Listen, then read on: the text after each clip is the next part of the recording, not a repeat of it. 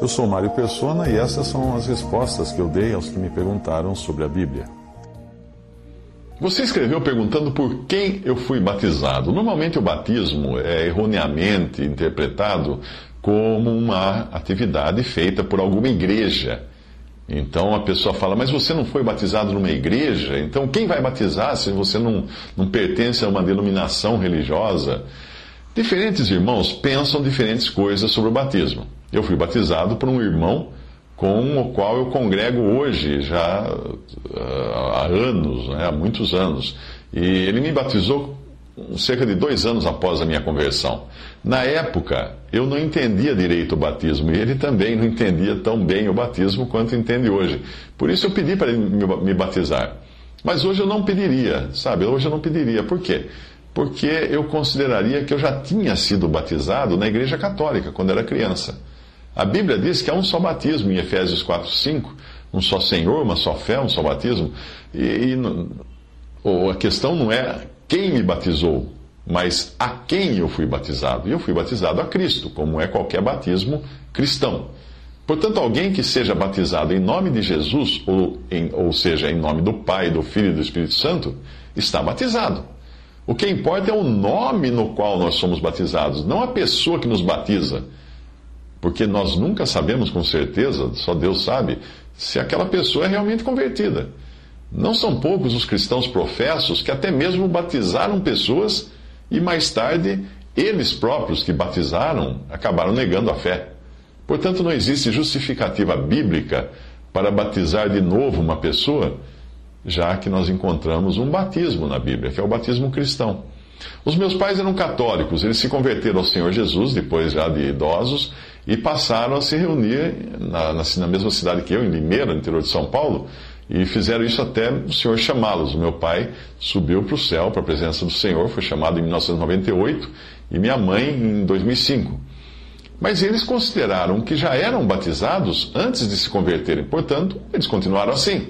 Eles não quiseram receber outro batismo, porque eles consideraram que o batismo que tinham recebido havia colocado a eles dentro da esfera do cristianismo. O entendimento do batismo pode variar de lugar para lugar. O batismo nos coloca agora sob uma nova responsabilidade, porque nós estamos debaixo do nome de Jesus, estejamos convertidos ou não.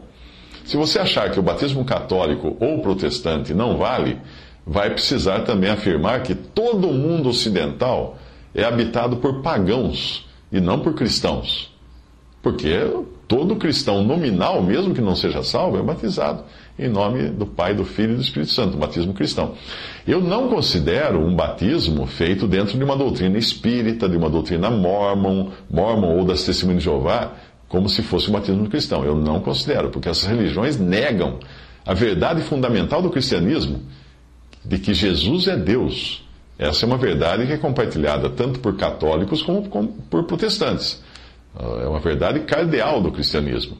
Efésios 4, de 3 a 6, diz o seguinte: procurando guardar a unidade do Espírito, pelo vínculo da paz, há um só corpo e um só Espírito, como também fostes chamados em uma só esperança da vossa vocação. Um só Senhor, uma só fé, um só batismo, um só Deus e Pai de todos, o qual é sobre todos e por todos e em todos. Quanto à polêmica que existe por aí entre os que acreditam que devem batizar seus filhos e os que pensam o contrário, eu quero dizer que eu batizei os meus filhos, pois eu creio que o batismo introduz a criança na esfera cristã. E você entenderá melhor lendo outros textos sobre batismo que eu publiquei no respondi.com.br. Parece existir, em figura, uma associação do batismo, neste sentido, da família, não é? Com a saída dos hebreus do Egito, quando as crianças passaram pelas águas do Mar Vermelho juntamente com os adultos, pois eles não iam deixar as crianças no Egito, que é o símbolo do mundo. 1 Coríntios 10, de 1 a 2, diz o seguinte: ora, irmãos, não quero que ignoreis que nossos pais estiveram todos debaixo da nuvem e todos passaram pelo mar, e todos foram batizados em Moisés, na nuvem e no mar. Alguns irmãos entendem que somente depois de crer é que a pessoa deva ser batizada. E às vezes a alegação é de que, no caso da criança, ela deve ter idade suficiente para tomar a decisão se seguirá ou não a Cristo. Mas mesmo os pais que acreditam assim, criam e educam seus filhos no temor do Senhor, ensinando a palavra de Deus a eles. E, de certa forma, eles procuram manter seus filhos na esfera cristã, embora, tecnicamente falando, eles sejam pagãos, enquanto eles não forem batizados. Um ponto importante: o batismo não é uma ordenança para quem é batizado, mas para quem batiza. Se fosse uma ordenança para o batizando obedecer, isso seria cruel, porque ele jamais poderia batizar a si próprio, né? Desde a primeira vez em que o batismo foi instituído aos apóstolos, foi no sentido do ide batizai, isto é, eles foram mandados a batizar. Não se diz que a pessoa, olha, você precisa ser batizado. Não, eles foram mandados a batizar. A única coisa que um batizando pode fazer, aquele que recebe o batismo, a única coisa que ele pode fazer é aquilo que o eunuco fez em Atos 8,36. Ele disse: eis aqui água, quem impede que eu seja batizado? E aqui uma observação: o versículo 37 você não vai encontrar nos melhores textos. Compare em diferentes Bíblias, você vai ver que algumas traz entre colchetes e outra traz. Não existe, pula do 35, do 36 para o 38. Mas quando o eunuco diz isso, é como se ele dissesse a Filipe: o que impede que eu participe do privilégio de expressar publicamente minha posição de morto com Cristo? Veja que também em Atos 10,47, o batismo é visto como um privilégio adicional por Pedro, que pergunta: pode alguém porventura recusar água? Se o batismo for um ato de quem batiza, e como é na realidade, e não de quem é batizado, eu desejei que os meus filhos fossem trazidos para a esfera da profissão cristã antes mesmo que eles tivessem qualquer poder de decisão. Porque essa esfera está relacionada ao céu, mas é uma esfera que está no mundo hoje.